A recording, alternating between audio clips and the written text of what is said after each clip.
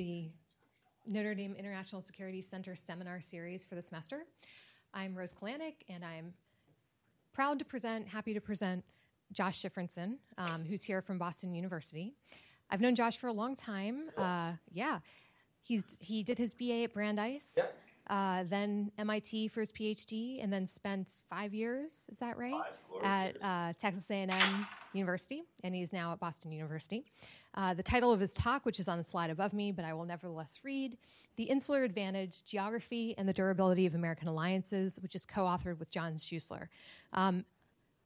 Every single time that we've had somebody come, there's been a Chicago connection. You're the one that's not, and yet you wrote this with John Schuessler, who is a Chicago person. So we have failed yet again to sort of escape that. But I'm very much looking forward to the paper. I think all of you know the one finger, two finger rule. If you have a comment or question that's right on the topic being discussed, you can do 2 fingers, jump to the front of the line. Otherwise, if you abuse it, I'll banish you to the end of the list. And I will also be sending around an NDISC email list. I think many of you are already on it, but if you're not, please do sign up for our emails. And with that, I will let you take it away, Josh. Great, thank you. Thank you, Rose, for having me out, and thank you all for showing up. I know it's that time of the semester where days get short and assignments get long, so thank you all for turning up. This paper is entitled The Insular Advantage, Geography and the Durability of American Alliances, but this paper has actually a weird pedigree. John Schuessler and I initially were writing separate papers, and we were putting a panel together. We discovered our papers paired well together. Then we had to figure out what they paired well about. So it's been an iterative process. I'm really looking forward to all of your feedback, all of your comments, and I'll just say at the outset that if there are any typos in the paper, it is all John, not me. So this paper began life in a different form, as I mentioned, but it's gained new salience thanks to this dude. In this day and age, I think it's fair to say there's a concern that American alliances are under duress, right? And they're under stress.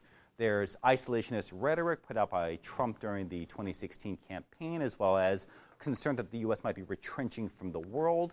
There's worries in turn that the U.S. may be willing to cut deals with ostensible rivals like Russia, China, perhaps North Korea, perhaps isolating allies, traditional allies in the process. And accompanying this, there are actually overt threats to abandon traditional allies, most notably the North Atlantic Treaty Organization. And I say ostensibly, we can talk about what this means in practice, but there's a concern out there nevertheless. The bottom line is that there's a growing prospect, at least a growing concern, a growing discussion that the U.S. might be abandoning its traditional allies.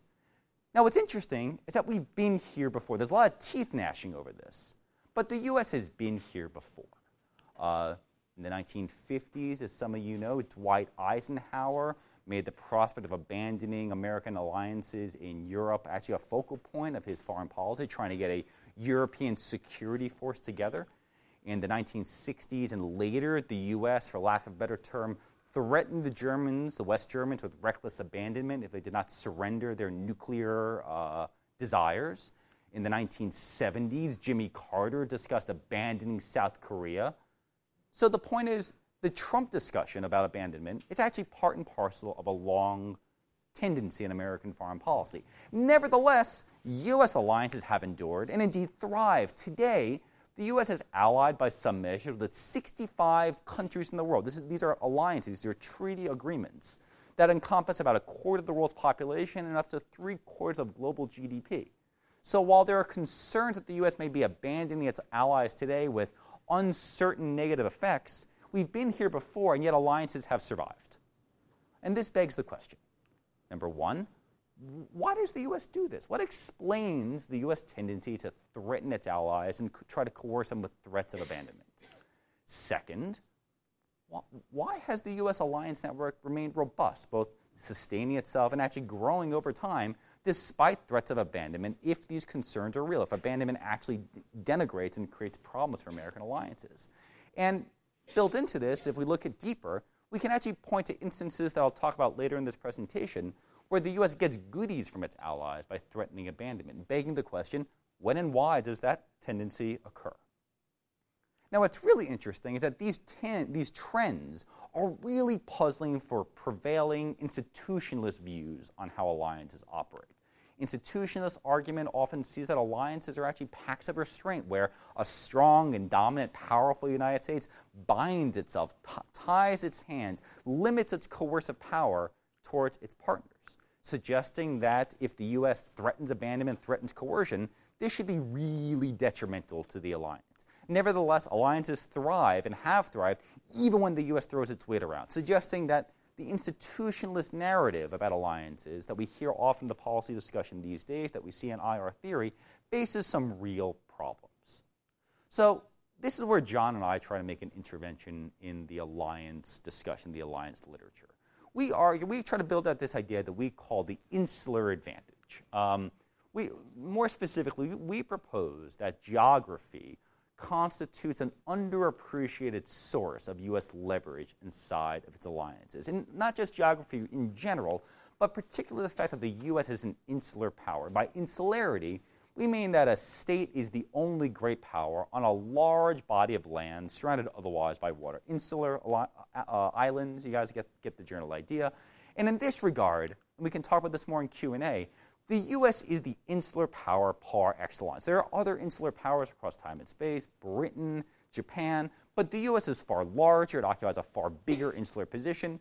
And in case we forget what we're talking about, that's the United States. We can see where it is relative to the rest of the world. It's surrounded by large ocean moats, has weak neighbors to the north and south. It's the only great power in the Western Hemisphere. And this fact carries two powerful consequences for alliance politics. The first point is that the U.S., by virtue of being an insular power, has what we call the freedom to roam. The U.S. is inherently secure, right? No country is going to invade the United States. And because of that, the U.S. can put marginal resources into power projection tools, things that allow it to go abroad. We have aircraft carriers that can sail far afield. We have a large air force. We have an expeditionary army or ground force and a Marine Corps, a second army. We have the freedom to roam. We have a lot of weight to throw around the world far from our shores.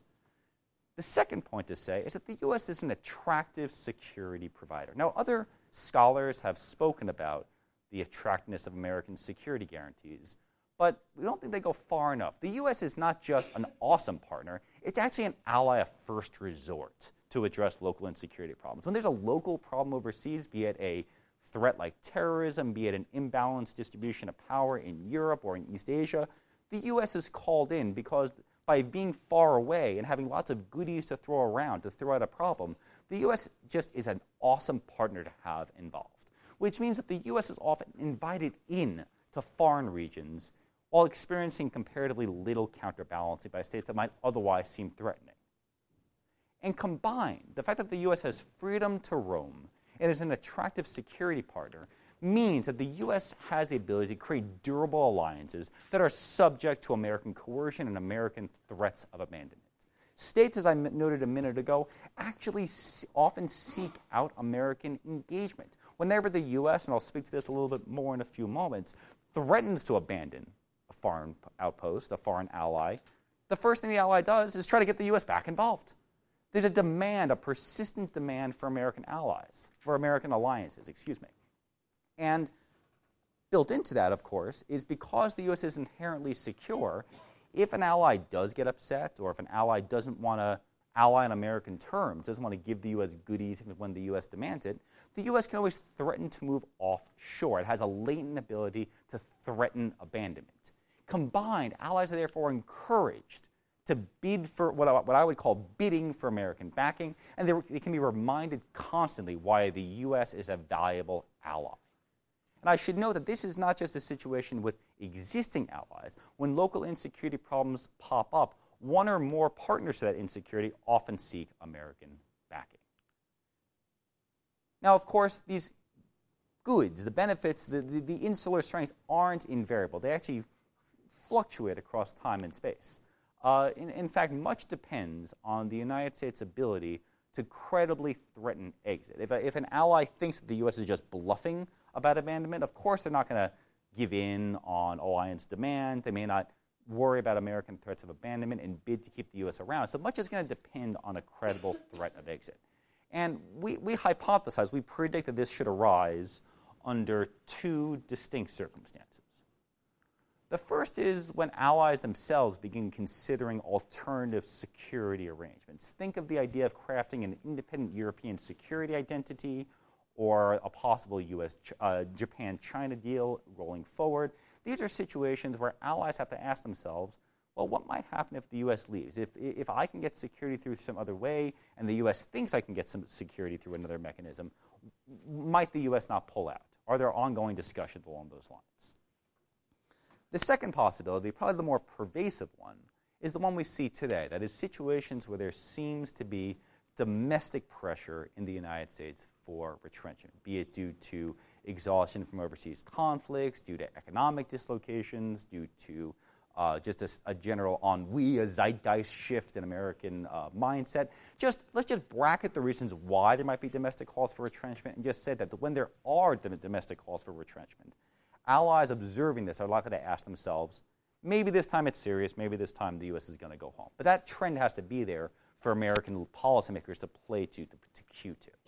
The bottom line is that these two trends allow the U.S. policymaking establishment, U.S. leaders, to foreground possible U.S. retreat and kind of browbeat allies over the head on the possibility, allowing them to shape allied behavior in turn.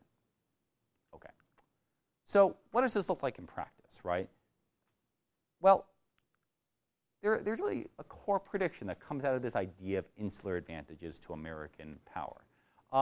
Number one, we should see a pretty good track record of the U.S. using threats of abandonment to keep allies in line and to shape the terms of American engagement, right? We should see process evidence and outcome evidence that are consistent with this general hypothesis. We can contrast this with, what an institutionalist argument, the existing interpretation of alliance politics would say.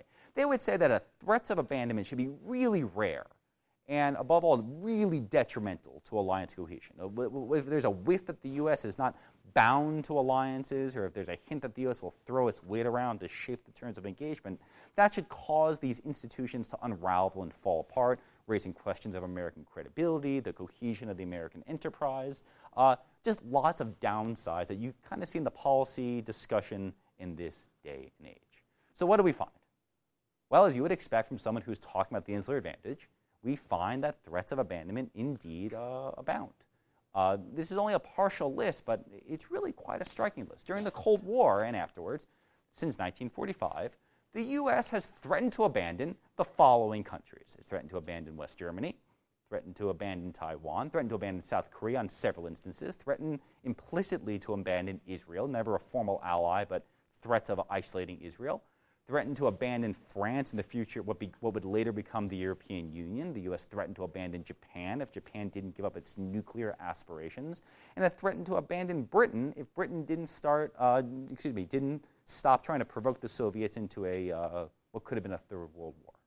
And I'm happy to speak to any of this more in the Q&A session. But the bottom line is that the U.S. has threatened to abandon most major American allies on some really core security issues, ranging from nuclear weapons to conventional force levels to what conflicts we are going to take on the third world and beyond. These are not small subsidiary issues, but the core of American alliance behavior. So the bottom line is, on a number of fundamental alliances and fundamental issues that make alliances tick, the U.S. has threatened abandonment over and over and over. All right, so that's a track record. Let me speak this a little bit in practice, a little more detail, by talking about how the insular advantage actually shapes the substance of American policy and allied behavior towards the United States. And I'm going to do this by looking at the early Cold War debates over European security and what became the U.S. presence in NATO, in the North Atlantic Treaty Organization. That thing founded in the late 1940s, designed to keep the Soviets out, the Germans down, the Americans in. In fact, that in part, the Americans in, it's an interesting proposition. The institutionalist argument takes this idea and runs with it, saying that the U.S. was indeed bound to Western Europe, tied down in European security debates, shortly after the start of what became the Cold War. The U.S. was indeed bound in. But John and I argue, and I think diplomatic historians would agree with us, that this notion that the U.S. was bound to Europe early on really understates the shadow of an American exit, and in turn the strength of the U.S. position in mucking about, that's my technical term, with its allies. Let me talk about this in some detail. In fact, we now know by the likes of Mark Trachtenberg, James McAllister, and others, that the U.S. intended to create a European third force, that was the term used, to establish European security that would offset the Soviet Union, that would counterbalance the Soviet Union, and allow the U.S. to pick up troops, and come on home. NATO was going to be a temporary expedient, a shield behind which Europe rebuilt and could stand alone against the Soviets. And to get this thing together in the early Cold War, the United States put forward what became known as the European Defense Community, the EDC. You're going to hear me use that phrase a lot. Now, the thing is, the European Defense Community, the EDC, was going to be a pooling effort by West Germany, by France, by Britain, the three core Western allies the three core American allies in Europe during the Cold War, to stand against the Soviets. And needless to say, with memories of World War II still fresh, the French and the British were not too enthusiastic about partnering with the Germans. And in fact, there was a lot of unpleasantness. In diplomatic speak, that's a polite way of saying massive shouting matches. But to get this thing together, the U.S. says to the West Europeans, and I'm paraphrasing here, that if the West Europeans drag their heels and refuse to come together, the U.S. might have to come on home anyway. In other words, even though the Europeans want the U.S. in, the U.S. is saying, look, I'm out anyway. Get your act together, otherwise I'm out sooner than you think. And we see this in a number of diplomatic conversations. The Secretary of State threatens West European leaders with the loss of congressional support for European defense funds. There's a discussion of the American public rebelling against the nascent Cold War status quo, calling for the U.S. to stay engaged, at least temporarily, in Europe. We see American policymakers bludgeoning French and British leaders especially over the head with this matter that if the EDC does not come together, the U.S. might be out of Europe. And that actually generates a response. The French put forward becomes the Plevin Plan. I'm not going to go into the details about this, but the Plevin Plan becomes the core of the EDC. The British agree to cooperate with the French in keeping the West Germans constrained, and it seems the U.S. threat to abandon actually catalyzes movement towards a European security identity, at least in 1951. Now, by 1954, however, there's still a lot of European heel-dragging. There are nice plans on paper, but there's no actual integration of forces. In fact, France vetoes left, right, and center the resumption of a West German military presence, because the West Germans, again, former Nazis, they don't necessarily love this idea. Not all West Germans were Nazis, but that's the French concern. Forgive me for saying this. I know this is being recorded. I'll regret this later on. And so in response, just calling it like I see it, in response, we return to the 1950-1951 strategy, where John Foster Dulles, who's then the Secretary of State in the Eisenhower administration, taking over from the Truman administration, says that if the French and the Brits continue dragging their heels on the EDC, the U.S. would be forced to undertake what's called the agonizing reappraisal. Now, that's a heck of a term, right? An agonizing reappraisal. We know that behind the scenes, Foster Dulles was actually quite adamant that the U.S. might abandon the West Europeans if they didn't get their act together. And the French and the Brits, having intelligence sources, having diplomatic discussions of their own, are aware of this. This scares them quite a bit. And although the EDC itself is killed by French leaders who engage in weird parliamentary maneuvers to kill the EDC, it generates two profound shifts in European policy. Number one, the French actually begin allowing the Germans to rearm. And more importantly, number two, the Brits, who had been lukewarm on the possibility of the EDC coming together, take a more active role in engaging on the continent of Europe, putting a greater presence on the continent. So it's not a full-scale shift in the American direction, but it certainly is a shift by degree in the direction of the United States. Now, as I mentioned, it prompts a shift in Allied policy. Now, this is the Truman-Eisenhower story, but indeed we actually see this later on, the early 1960s, when by this point in time, the U.S. has, as the institutionalists would claim, committed at least for a period of time to European security. But the flip side of it is, if they're going to be committed, the Americans want to run the show. They don't want to be subservient to Franco-German, British discussions over how much security, how much defense spending, what the policy of NATO will be, especially on nuclear weapons, which are coming into vogue at this moment in time. And so the U.S. policy is to say, if we are going to be involved in Europe, we are going to run the show, set nuclear policy. And I want to be very clear, by setting nuclear policy, this is quite unpleasant for the West Europeans, because if World War III breaks out, and this is the height of the Cold War, and this possibility can't be discounted, the first nuclear bombs to land will be on West European soil, and no one really wants to glow that bright orange. So the West Europeans are quite concerned about the U.S. running the nuclear mission. Nevertheless, and indeed, what we see as the U.S. begins trying to push this deal forward, the French and the Germans who are now coordinate tacitly, and they try to rebel. Americans are concerned at this point in time that the French may indeed be willing to cut a deal with the Soviets over the backs of NATO, perhaps killing NATO in the process, because better red than dead might actually be better dead than red.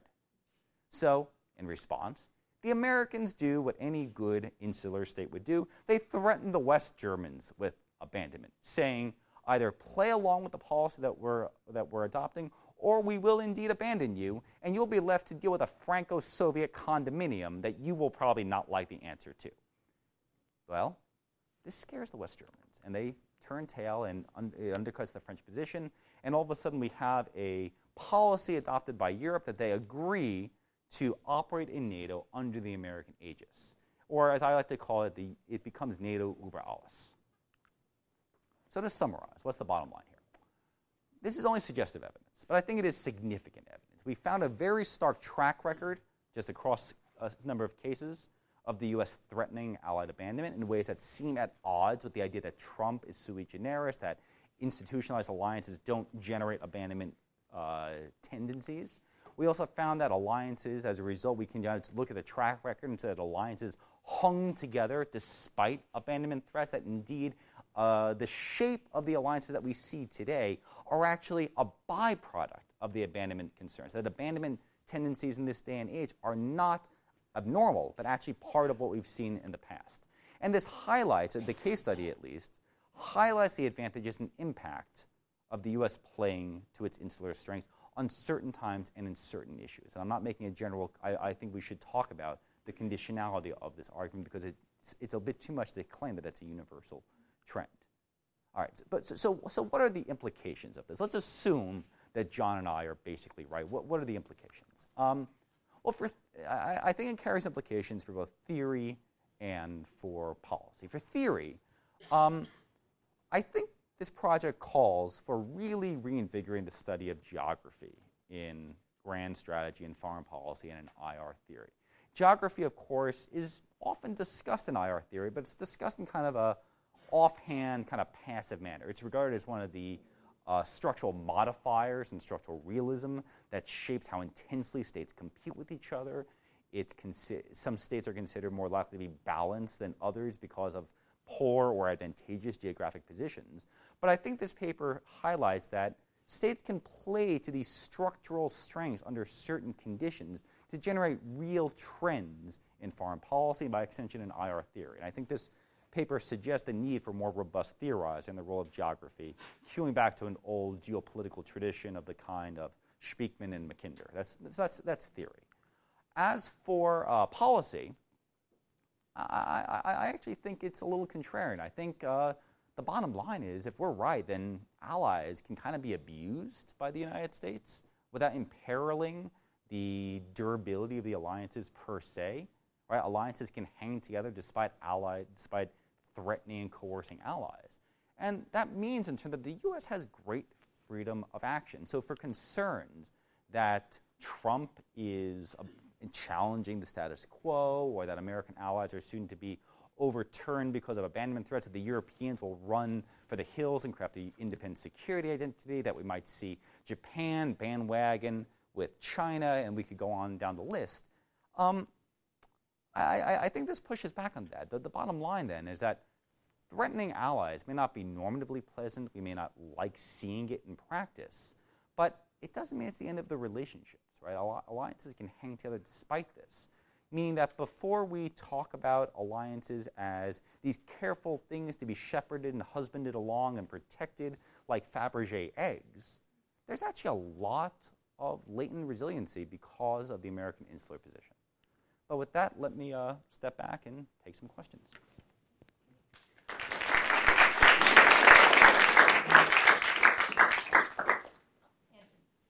Well, thank you, Professor, and I'm sorry about your Aggies this season. Oh, thank you. My question is about the credibility of American threats Yep. and how domestic politics might change or ruin that or have any effect at all. Because, for example, there's remarkable consistency between President Obama and President Trump on complaints about NATO, and yet you attribute President Trump having some sort of bigger effect. But at the same time, the Senate has passed a very non-controversial declaration of support, the true body that controls the purse and foreign affairs, for decades now. So why is it that if I'm an ally to the United States or I'm a NATO member, why is it that I'm more afraid or I'm more incentivized all of a sudden by Trump's threats of abandonment when it's a message I've heard before, and it seems like there's a wide divergence, even in the same party, among the branches of government on this? So I should clarify this. I wouldn't necessarily claim that allies should be more concerned about Trump than others, because you heard me say at the outset that it's ostensible that Trump is a departure from past practice. I fundamentally agree with you that other presidents have made allied cheap riding, free riding a very big problem. Nevertheless, I would argue, I think it's fair to say that the sentiment that Trump has brought to the alliance to alliance politics has tapped into a deeper stream of do less Americanism in the world than prior administrations. There's a reason that prior administrations that we didn't really pay attention. We as Americans, we as analysts, didn't necessarily pay great attention to prior administrations flagging the issue. Partially it's because it was people like Bob Gates talking about it, and not Obama per se. But even when Obama hinted at it at times and places, it would be discussed and then would go back to status quo. Trump seems to have tapped into a deeper wellspring of something else, do lessism, which I think is making allies quite anxious, or at least more anxious. And just to follow the professor, but just to perhaps play with that view a little bit, if, say, I'm a NATO member and I challenge Trump on it, I say, do it. Remove NATO. I know you can't. I know it has to go through the Senate, and I know I talk to senators, or say even if you're Saudi Arabia, do it. Stop supporting the war in Yemen. I know the senators won't let you do it. I mean, how much freedom of action does the American president really have? It's a good question. I think it's a reasonable question to ask. Would that set up a constitutional crisis in some ways, because the president is indeed the commander-in-chief under those situations? It would be a real interesting conversation over what it means to have a treaty alliance without any troops on the ground, right? That's a good going concern. I think the bigger point that you're getting at, though, is what happens if an ally calls the U.S. bluff and the U.S. indeed begins to go offshore? Well, if my argument is correct, then the act of going offshore, it reminds allies that left without the United States, they have to confront problems on their own. And if they'd rather have a protector or have an ally in this process, or have the U.S. support in this process, the act of retrenchment or the credible threat of retrenchment, if the U.S. indeed begins acting on what might otherwise be a bluff, should send a shot across the bow of allies that might be inclined to challenge the credibility. Josh, this is a terrific paper. I mean, I love the hook. I agree that it's not just Trump. Of course, Trump has, like everything else, magnified the issue. And I like the larger theoretical argument with geography, although I think it's a little bit under-theorized. I think it's got to be geography plus something. Maybe we could talk about that later. But I just wanted to make one observation about the paper and ask you two clarifying questions. The observation about the paper and your confession about its patrimony or origins confirm my suspicion is that it's two papers combined. And the residual legacy of that, in my view, is the dependent variable isn't very clear. I mean, sometimes you're talking about successful coercion, and sometimes you're talking about alliance persistence. Both of those can be implications of your argument, but I think both shouldn't be in this paper. I think you want to sort of clarify that. The two questions I had concerned the logic of the argument. And the key for you is the credible threat of U.S. exit. And the second element of that, U.S. domestic pressure for retrenchment, makes perfect sense to me, both logically and empirically. I don't get the alternative allied security plans. Couldn't you say, if they're going to do that, then we're going to say, great, that's exactly what we want. It doesn't seem to fit into this story you're telling about how this is a subtle strategy for Mao-Maoing our allies, because that's the allies, sort of ponying up almost without us doing anything. The recurrent threats to bug out, I think you tell a good story in recounting those recurrent threats, but in a weird way, you don't provide the sort of process evidence in doing so that I think your argument really needs to be sustained. It's basically, we threatened to go home and the Allies caved. That's a correlational argument. It's good evidence. But the key argument is the rationale. Right. And here, I'm not sure, and maybe the historiography that you know better than I do could settle this question. But as I was thinking about it, there are two possibilities that are distinct. One is that we're subtle strategists, and that we're playing this bluff game to get the Europeans to do what we want to do. And we really want to stay. But we're just bluffing.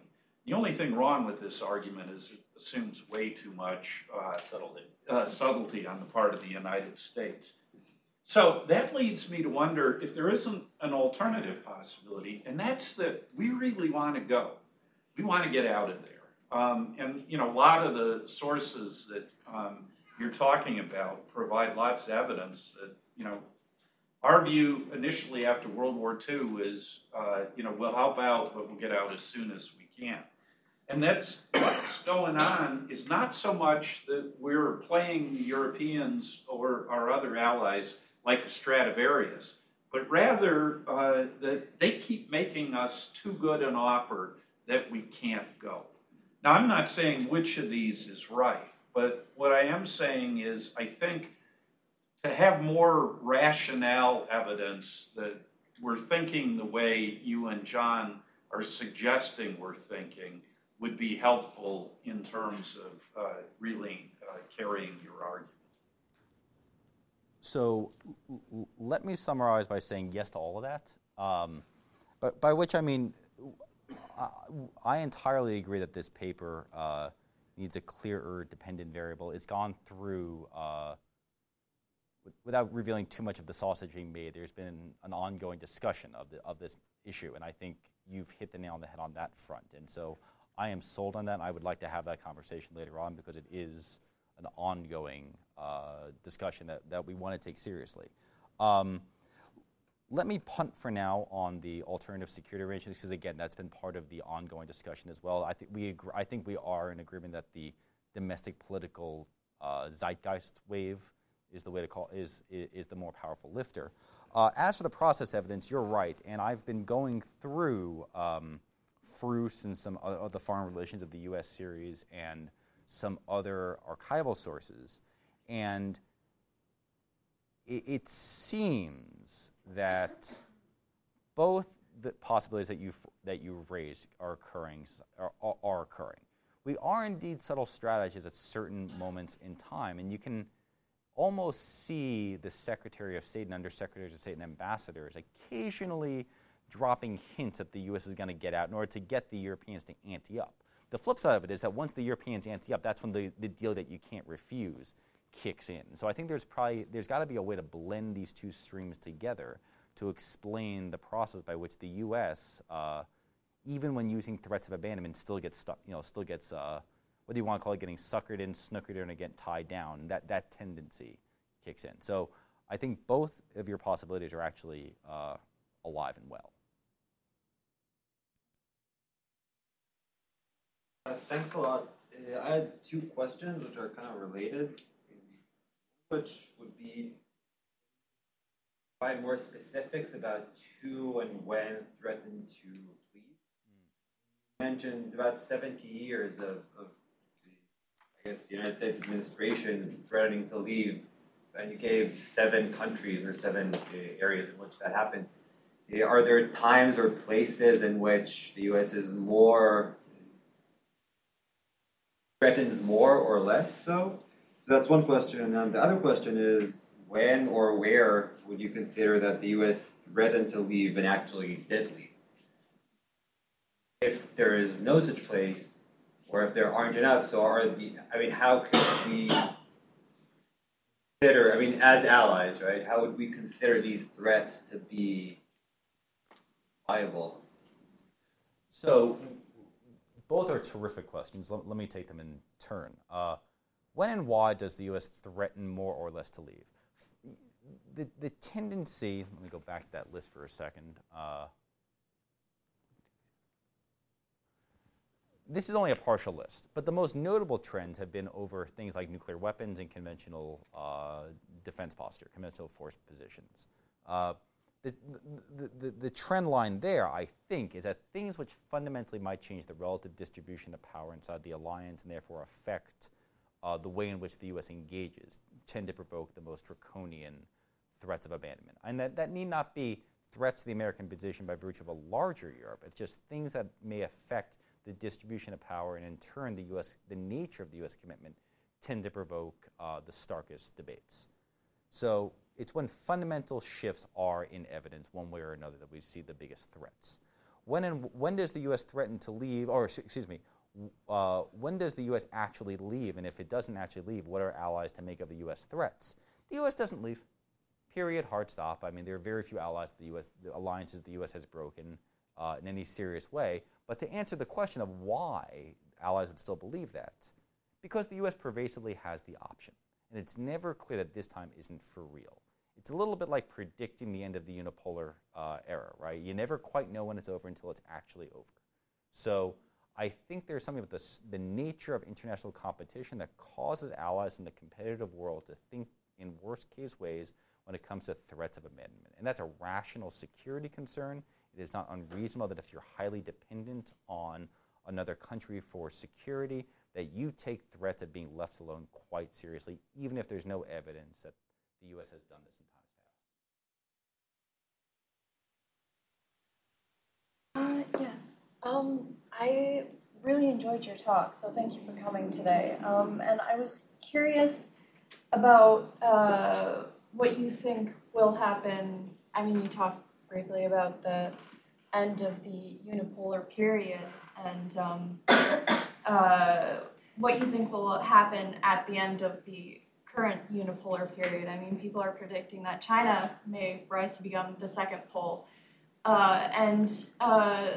Also, I was curious about how you sort of separate the idea that it's a geographical advantage over just the simple fact that the U.S. is in fact the unipole of the world. How much of this is how much of this is geography? How much of it is just that the U.S. is the big dog on the block, right? I think on the question of unipolarity or just sheer U.S. power, the fact that we see this behavior occurring even in the bipolar era of the Cold War suggests that it's not the stark power differential of the United States being number one that's driving a lot of the show.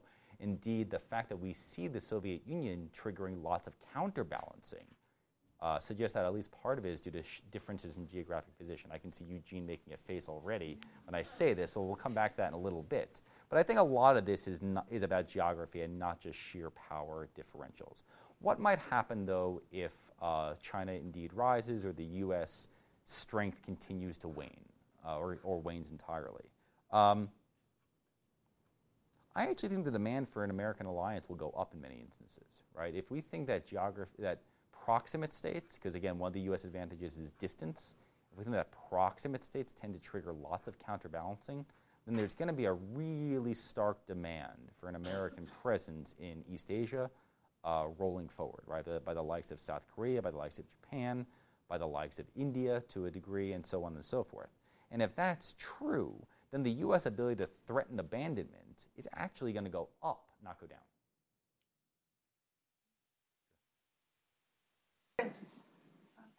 Questions. So the first question is the idea that the U.S. is secure at home because of the geographic insularity. How much does it still apply to contemporary times? Rise of terrorism, cyber attacks, and other threats from North Korea. Stopping powers of the oceans has been weakened. So I would say the concept that we are secure at home is a little bit outdated, not concerning these new threats. And then the second question, is actually building on the earlier question that how much of it is geography and how much of it is just China, the U.S. is being a superpower. I don't agree with the Soviet, the Cold War example. I think for lots of U.S. allies, the Soviet as an alternative is just not viable. But a nice counterfactual would be a dispute in South America, whether they would compete for the U.S. security assurance. Even the U.S. is not insular continent. But I think in many cases, the South American countries would still compete for U.S. security assurance. Sure. You just get that last question. So, on the question of the U.S. having security at home, it's an important point. I think it's easy to overstate how much security the U.S. does have. But while I would agree with you that there are real challenges born of changes in technology and medium of interaction, be it through cyber, be it through transoceanic trade, aircraft, so on and so forth, missile ICBMs, and so on and so forth. Compared to almost any other country, the U.S. has a great deal of latent security. And if nothing else, these other challenges that you mentioned, while they are real, I don't think constitute fundamental threats to the United States as a sovereign nation, it doesn't rise to the level of an existential threat. And therefore, because states have lots of resources to throw at different problems, the U.S. still has a great capacity relative to almost any other country one could imagine to put resources towards power projection that allow it to engage overseas. It's not an absolute judgment, and I fundamentally agree with you on this, but I think in relative terms, the inherent U.S. advantages of insularity still hold. As for the question of South America and the counterfactual that you raised there, it's an important one, and it's really interesting. I legitimately had not thought about it. I think though that the fact that impressionistically, both in times past, a number of South American countries ranging from Argentina, Brazil, and a few others sought American involvement when they had disputes amongst each other, suggests that there's advantages to gaining the U.S. on the side, which I don't think would be present if the U.S. were located more proximate to these other countries, because as we see, those are the countries that tend to end up in rivalries. And this is a question. Thank you, Professor, for your talk. I'm curious as to your thoughts regarding why people would want to be allies with us.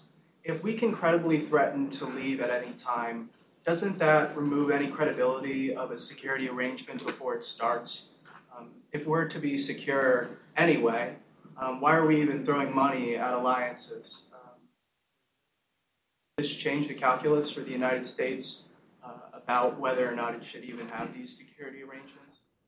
Well, so you have two questions, right? One is, if the U.S. can credibly threaten abandonment, why would any countries trust the U.S.? The second point is to say, should the U.S. reconsider the matter? Let me take the first one because it speaks to the second one. If the U.S. can credibly threaten abandonment, why would any country trust the U.S. security guarantee? The answer is that when you have neighbors, when you have threats located near at home, and there's lots of advantages from partnering with the U.S., perhaps there's a threat of American abandonment, but if you can even get temporary American support, that's an awesome thing to get in terms of your internecine disputes. So I think framing it as a credible commitment is the wrong way of thinking about it. I think the question is, are there advantages to gaining even a temporary American commitment? And I think the answer there is yes. On the should the U.S. reconsider the nature of these agreements, it's a little far afield from my talk, and I'm a little reluctant to get into my own personal views on the matter. But I do think that this project suggests that for those who do want to, I'll use a political science term, stab a silver stake through Dracula's heart of alliance commitments, it's going to be awfully hard to convince the allies that you're out for good because there's going to be a sucking noise trying to get the U.S. back in. So the Godfather 3 scenario. So it's a matter of providing the best kind of deal to the United States? Yeah, I think that they're bidding for a lot of these countries because getting American backing is an awesome thing to get in internecine disputes. Bidding for American cooperation is a rational and an advantageous things to do.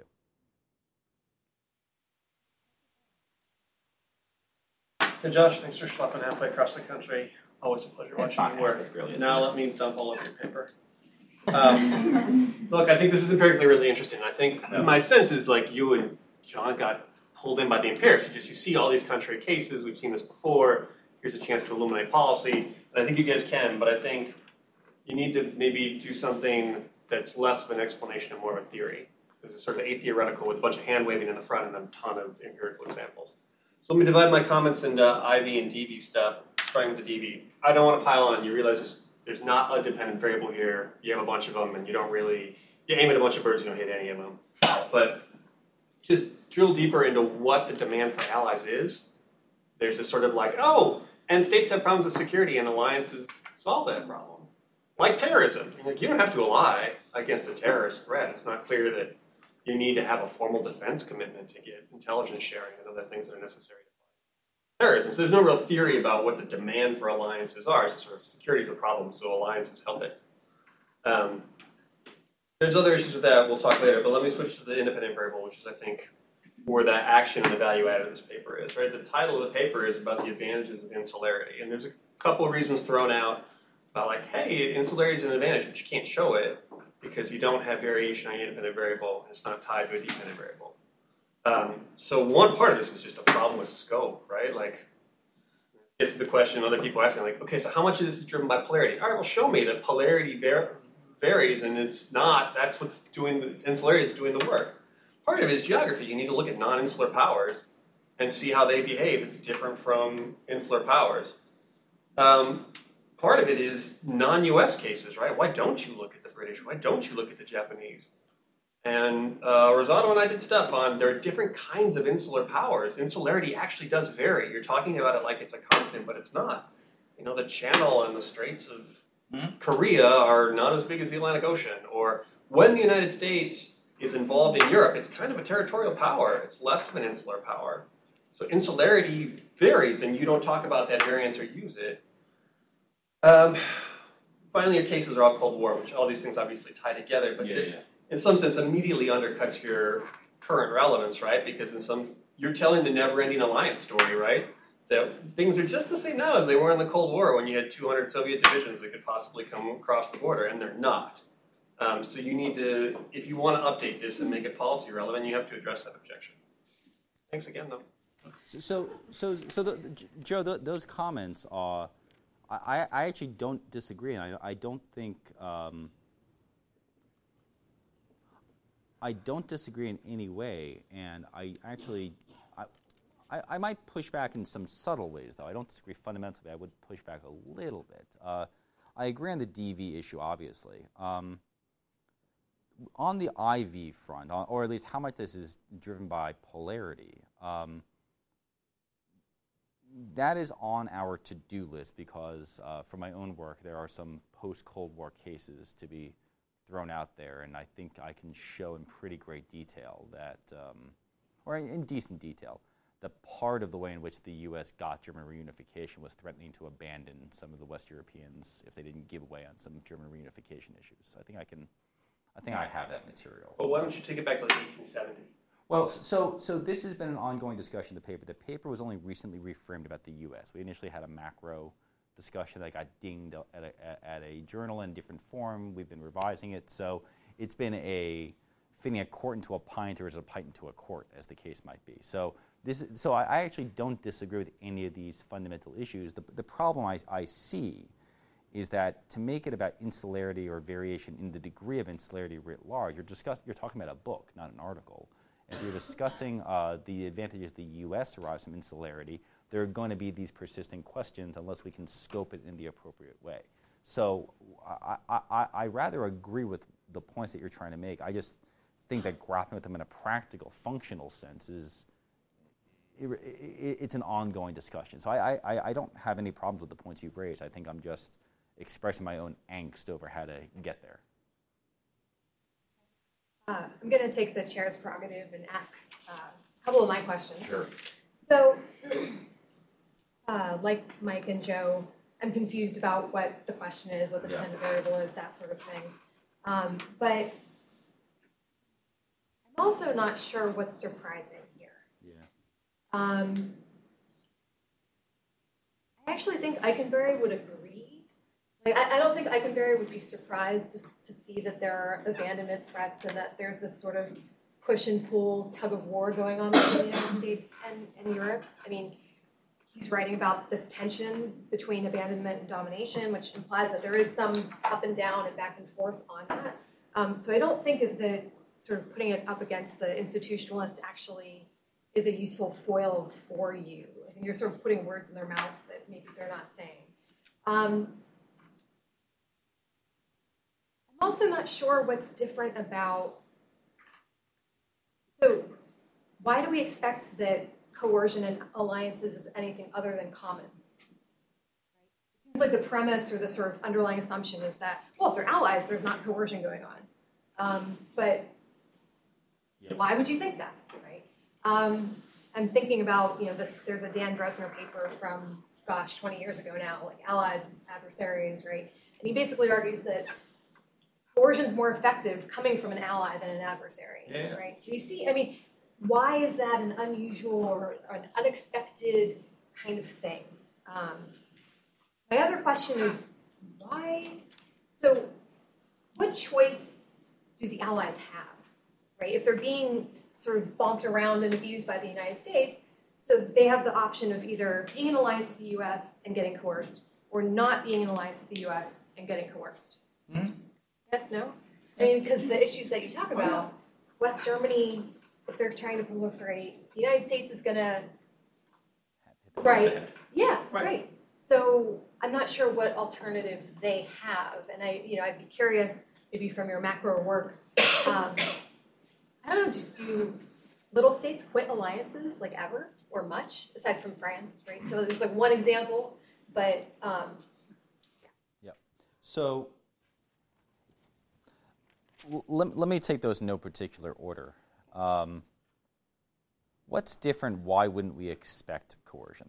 I fundamentally agree with you. But I think this might also be a byproduct of the MIT Chicago tradition, because I think people at other institutions, at least scholars at other institutions, often present alliances as kind of politics-free, right? It's you form an alliance and then you're an alliance. And if you read much of the recent research on alliances, it's they hang together, they're credible, it's all in the treaty, you agree about it on the front, and then you're kind of off to the races. So I agree with you in a fundamental way that we would expect this, but I actually don't agree that many others, at least a lot of the literature, would present it. And the fact that we have a debate over how dare Trump threaten allies with abandonment suggests that we can debate how much of that is about Trump versus not. This is not a defense or a critique of the Trump administration. It's just an observation that much of the teeth gnashing that results from this suggests that there's a model of alliances that exists in people's heads that is kind of coercion and threat-free. So I think there is something that's surprising, at least to some people, even if you and I would look at this and go, what's novel? Well, I think it would be helpful if in the paper you explained theoretically why it's surprising. Yeah. Setting aside the question of empirically, let's survey scholars and see, or 20% surprised or 80% surprised or whatever. But what is the expectations? Spell that out and why and how is this different? Let me offer a little bit of intuition on that front, and this goes to your question about what would Eikenberry say? Wouldn't he agree?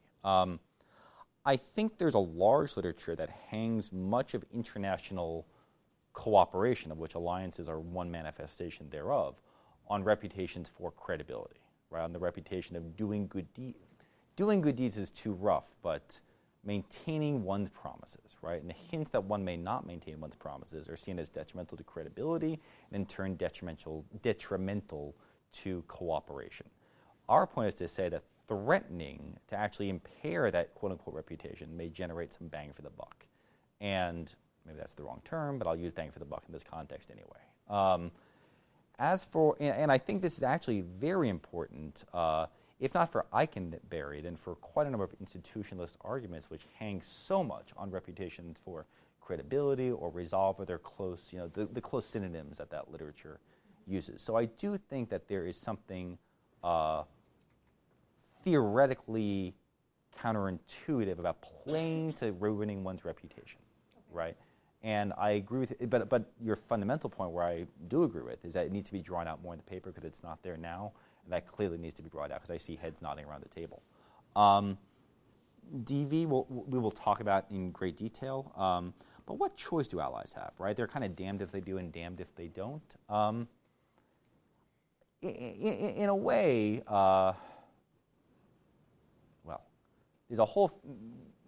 there's a great question that would hinge on the size of the alliance, right? Can you buck past to others? Can you make like France and abandon because the U.S. still has Britain and Germany in the game? But I think small states sometimes have a choice, and they sometimes can maneuver out of the situation. The overall tendency, though, is then what kind of cost do they pay along the way? So I think there are conditions where small states at least have some leverage to play. If nothing else, I might try to play an adversary off an ally. Right? If we think back to Annette Baker Fox's old work on the power of small states, sometimes maneuvering like a minnow between the big fish can actually generate some goodies. I like that metaphor. Moving on, you, sir?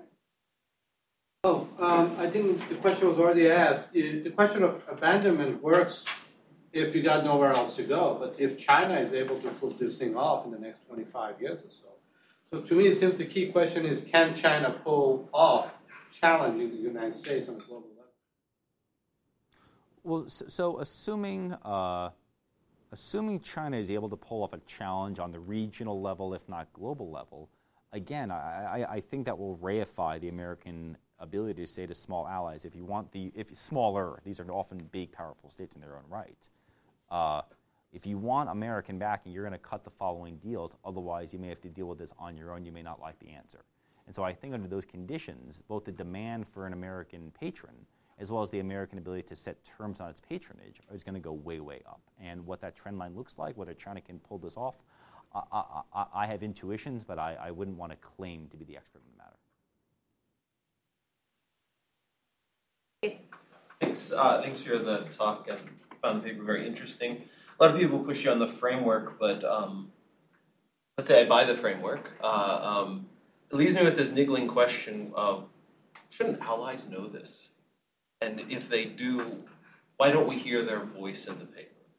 So it's a paper all about how the U.S. uses and abuses allies. Can you tell us something about the abused, how they think? Right? Some process evidence, I think what people are looking for. They're really powerful if you had something from a decision maker saying, we're worried they might leave because they can't. Or we want to join this alliance because we know there's a short-term benefit, but we're still cognizant that later on they could. Do you have any evidence, from the abused? And if not, that would be great to add to the paper. Sure. So where are the allies in all of this, and shouldn't we have at least some process evidence of them going, uh-oh, U.S. is threatening, better ante up, right? Better sweeten the pot.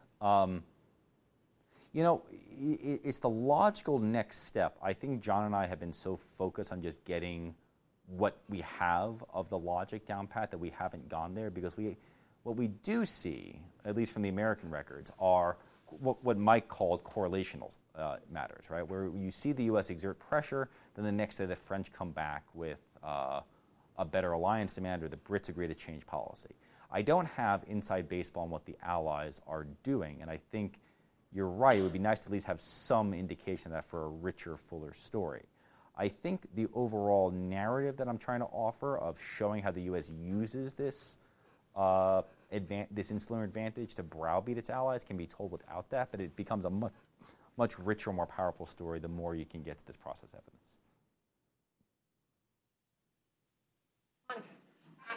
Thanks. I have a question kind of on one of the implications that you put forth was that the allies can be abused without essentially harming the alliance per se. And I'm just curious if you found through your research or if there's any variability in that, and especially I'm thinking on the terms of like the threat, whether like how strong the threat is and the time frame that the threat is working on. So, I mean, maybe it is that you see that when the U.S. is really threatening to pull out of alliance, it's on high stakes issues that are really only like in the short term. But I'm thinking if there's something that the U.S. is pressing allies on very hard for over a long amount of time, that could have a lot more wear and tear on the alliance. So I'm curious if you found any of that, or if it is just kind of no matter the issue, no matter the time frame, they're gonna cling on to us. Well, so I can offer you, I can offer a little bit in that regard, right? If we think about the Cold War for a second, the U.S. pushed the West Europeans pretty hard for about a half decade. And this is at the height of the Cold War. This is the time when the Soviet bear was breathing down their back, and nevertheless they kept coming back for more. Now, as Professor Parent rightly pointed out, this is the Cold War, for goodness sake. How much can we infer from current politics from that? That's a legitimate concern. But it at least suggests under certain conditions, browbeating allies pretty persistently, pretty rigorously, may not be overly detrimental. The question becomes, are there limitations to that because of polarity or sense of threat or some other X factor? That's a good question. I don't have an answer for you. I guess my question in regard to that would be, do you think that, or from your research, do states develop amnesia if they get threatened more than once, or with the abandonment? Or can it be that the second time they're threatened, they have a different response, the third time they're threatened, they have a different response? Is there any variability in that? So it's a good question. I don't have a good sense yet of cases where the U.S. the problem is I don't have good evidence of the U.S. repeatedly threatening an ally that is led by the same leaders under a similar time frame. Right? These threats often occur staggered throughout time. What I can say is that when the U.S. threatens different allies over similar issues at different points in time, they tend to respond in similar ways. So, for example, on the nuclear issue, the U.S. has threatened West Germany, Taiwan, South Korea, Japan, Israel, and a few others on nuclear matters, and the threats are each time taken seriously. So it doesn't seem like at least there's transnational amnesia kicking in. That's all I can say at this point, but it's a good question.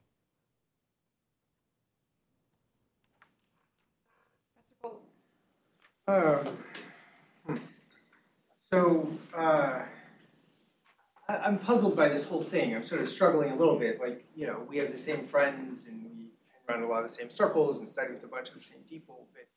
But my understanding about lots of what's going on in this history is just totally different from yours. Like, my whole reaction to all of this is none of this sounds right.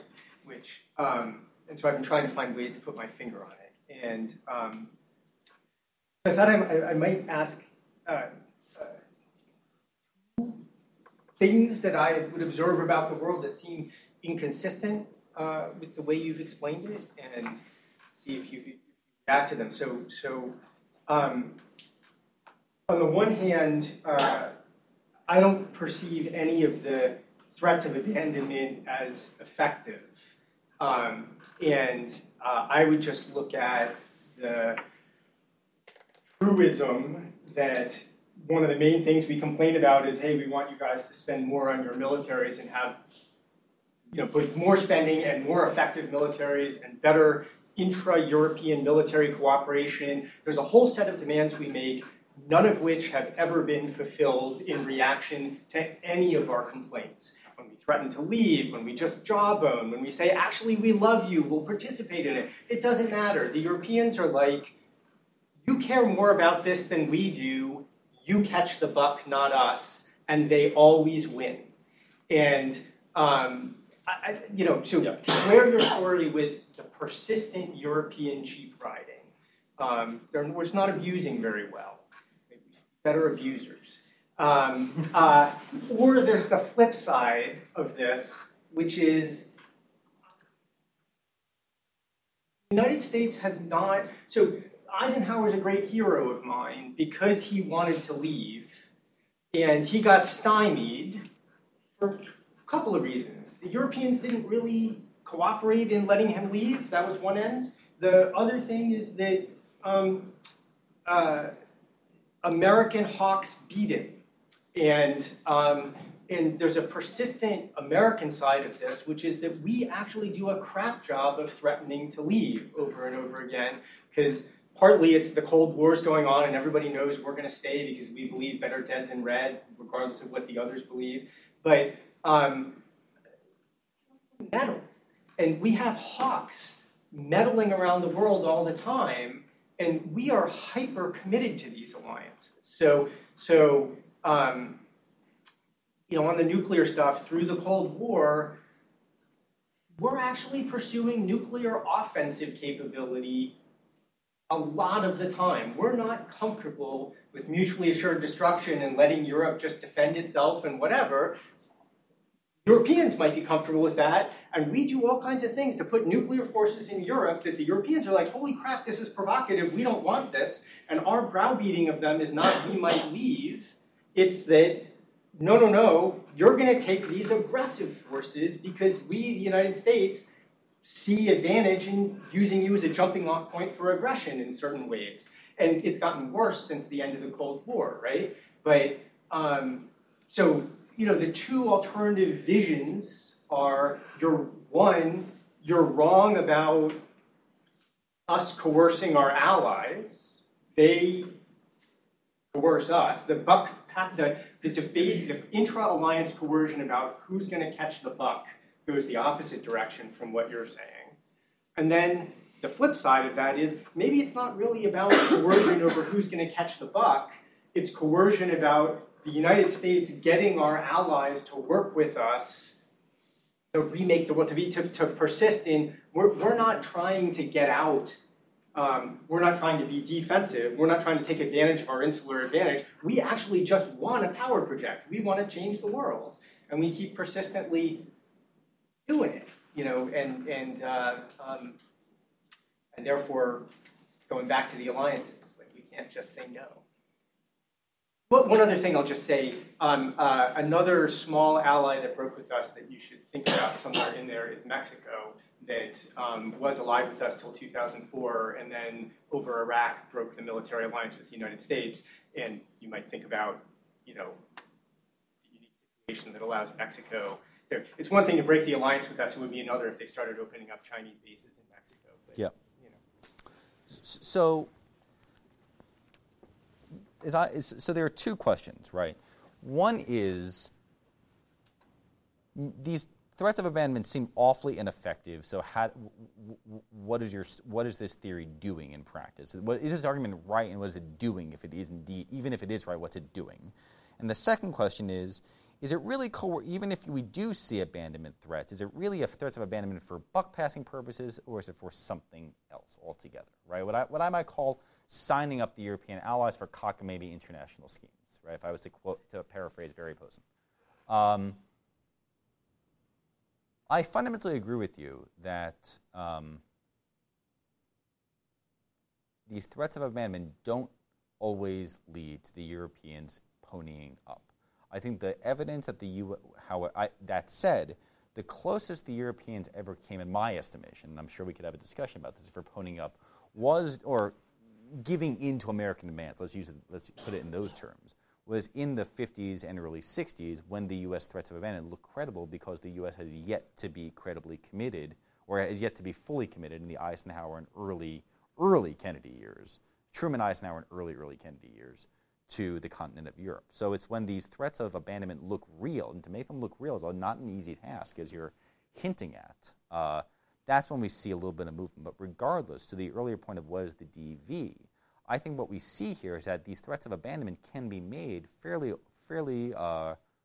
regularly without actually imperiling the alliance. We can say, well, look at all the intra-alliance debates that don't go the American way or that don't cut in the American way. That's fine. But to the fundamental issue of can one threaten abandonment without imperiling the alliance, the answer does seem to be yes.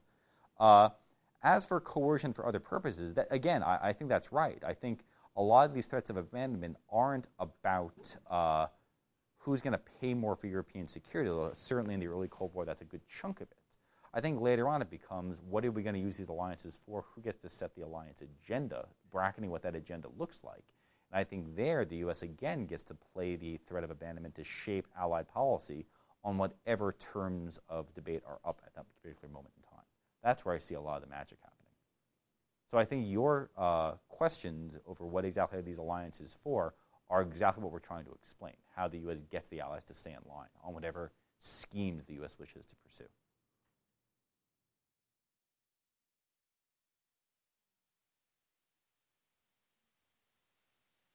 So I have a question. Sure. Again, as chair's prerogative.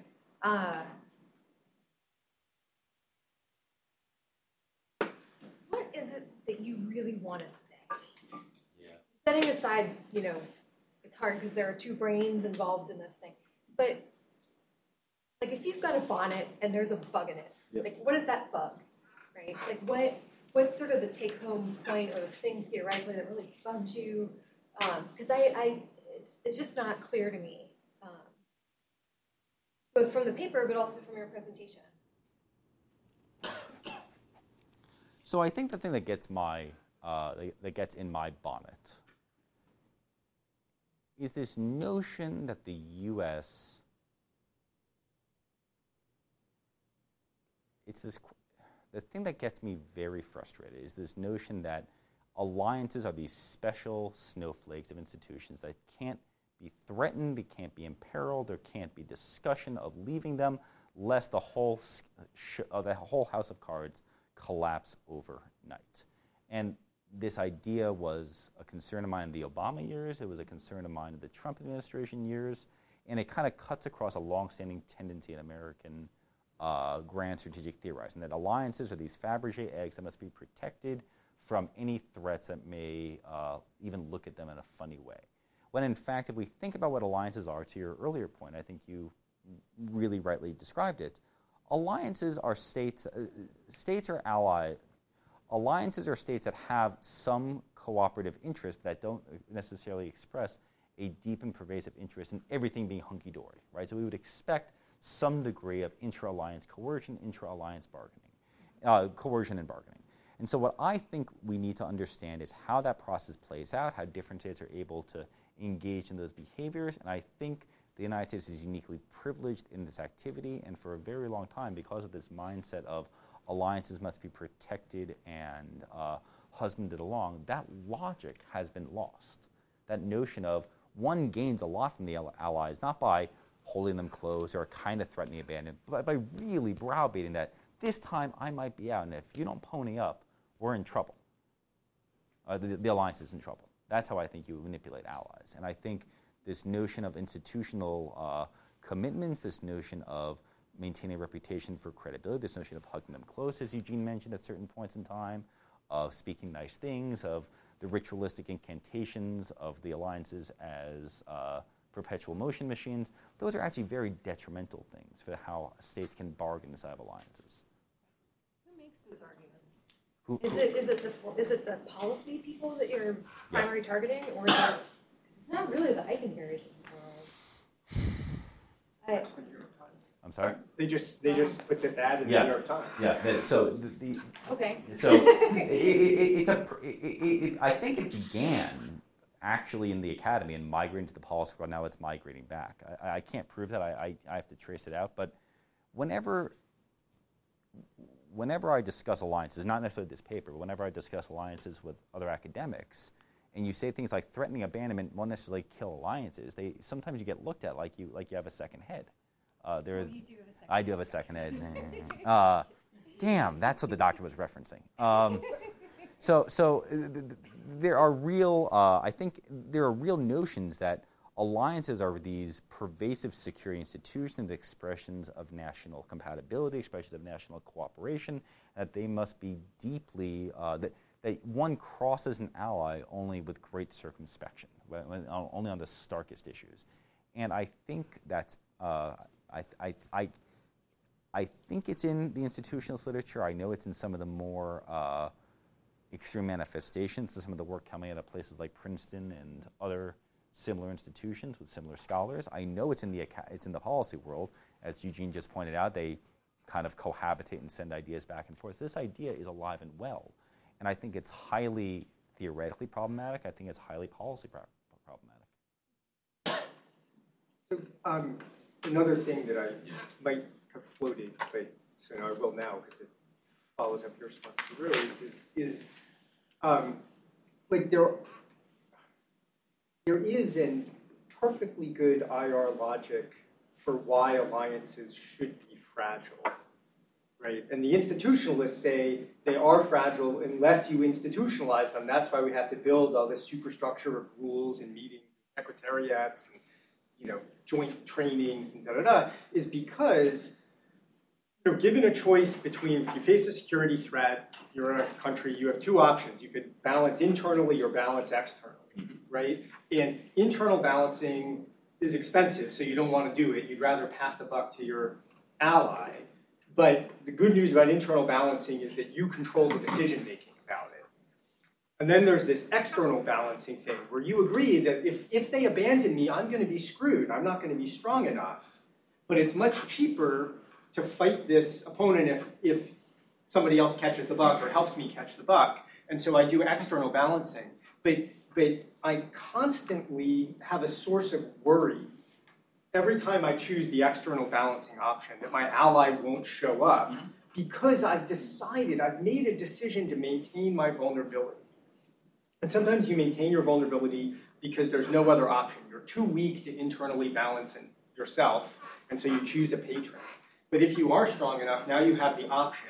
And so you have to do all this stuff. There's this huge literature on alliance management and maintenance and, how do you make the alliance credible? Because the natural state of affairs of an alliance ought to be lack of credibility, right?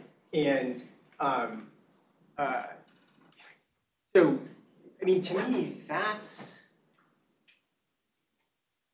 maybe the natural target. It's the target that's unmentioned in your pitch. But the natural target for you is to say, all these people think alliances are naturally fragile because of this external balancing logic. Like they're desperate to, reassure me, or I'm going to have to internally balance. And you're finding that no, it's not that the Allies demand reassurance all the time. It's that we keep threatening to leave, and they're so sure we're going to stay. Yeah, that's right. Yeah. So. That's an excellent point.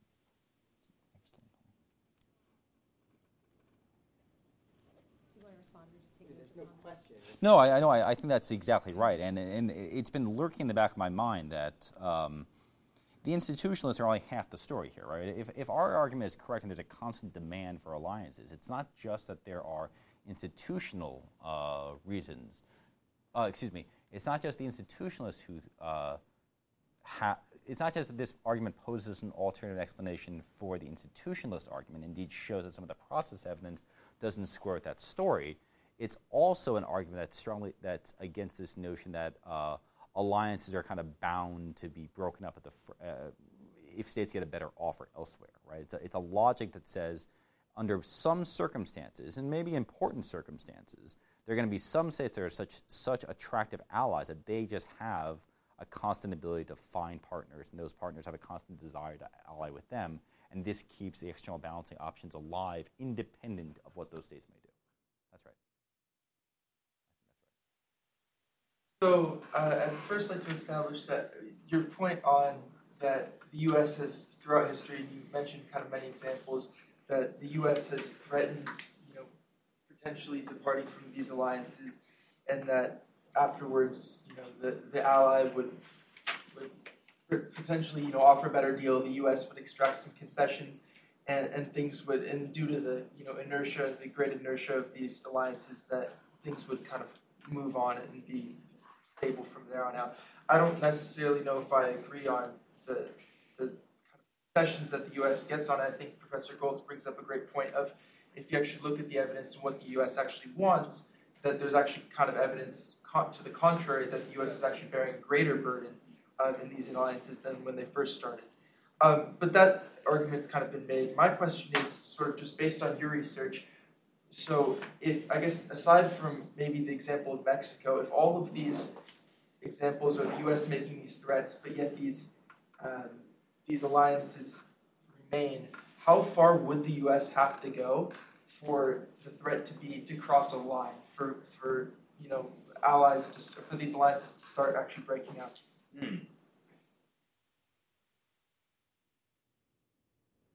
Really credible. By which I mean to say, look, breaking up and allies giving some concessions to what the U.S. demands are two different issues. I think you, Professor Goltz, and I may disagree a little bit at the margins over what the allies concede, certainly on nuclear issues, I think.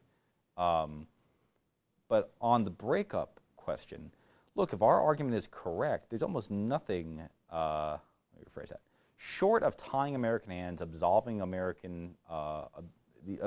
United States of its power to actually project force over a meaningful period of time, project capabilities over a meaningful period of time, there's always going to be a demand, I think, in many instances, for countries to see the U.S. as a partner and try to get the U.S. involved. So the U.S. may have to go pretty extreme and really bind itself to a very near-at-home presence for the alliances to break up directly. I think it's very hard to do this. To cause allies overseas to really see the U.S. as anathema. I think it's very hard to do. We're kind of running the experiment. I think we are trying to, and NATO is still alive. Japan's doing pretty well. I mean, these things, weirdly enough, are still okay. I'm sorry? It's because we're wusses. All right. Well, we determine whether we can leave or not. I don't disagree with you. We can just quit. Anyway, as I just said, you have to tie your hand. I rather agree with you. Anyway, go. Moving on. Yeah, I wanted to follow up on some of the earlier questions about the role of geography. So, the U.S. is pretty entrenched in the world today, right? There are like 800 bases or so, or whatever number you prefer to choose there. Don't you think that those bases will kind of limit the room for maneuver of the U.S., of doing whatever it wants, if its interests are so entrenched in an area? I mean, I'm thinking about the greater Middle East, for example. I mean, can the U.S. really leave one of its allies in that region, pull off of one area, without unraveling the entire thing? I think the answer is yes. If I recall properly, the U.S. at some point no longer had troops in Saudi Arabia. At some point during the Iraq War, I think there were troops out of Kuwait at various points in time. The U.S. has put forces in other countries, moved them hither, dither, and yon. The U.S. when France moved out of the military structures of NATO, the U.S. just pulled its forces out and moved them to Belgium, or moved the headquarters to Belgium. These bases don't tie the U.S. down, and countries actually sometimes even build the U.S. bases to get them involved. You've seen a debate over Poland building bases for the U.S. these days. We forget that during the 1980s, Saudi Arabia built all the bases that the U.S. fought the Gulf War with, and then helped with the Iraq War. So I don't think bases tie the U.S. down. I think the fact that we have pick your hundreds, but several hundred, if not close to 1,000 bases, often built by countries seeking U.S. involvement, hints that there's something magical about getting the U.S. on their side. And it's weird, too, because even when other countries may have lots of capabilities to throw around, they don't get these goodies. So it's something about the U.S. that seems to be doing some of the lifting here. Any final last word question? In that case, please join me in thanking Josh. Thank you all.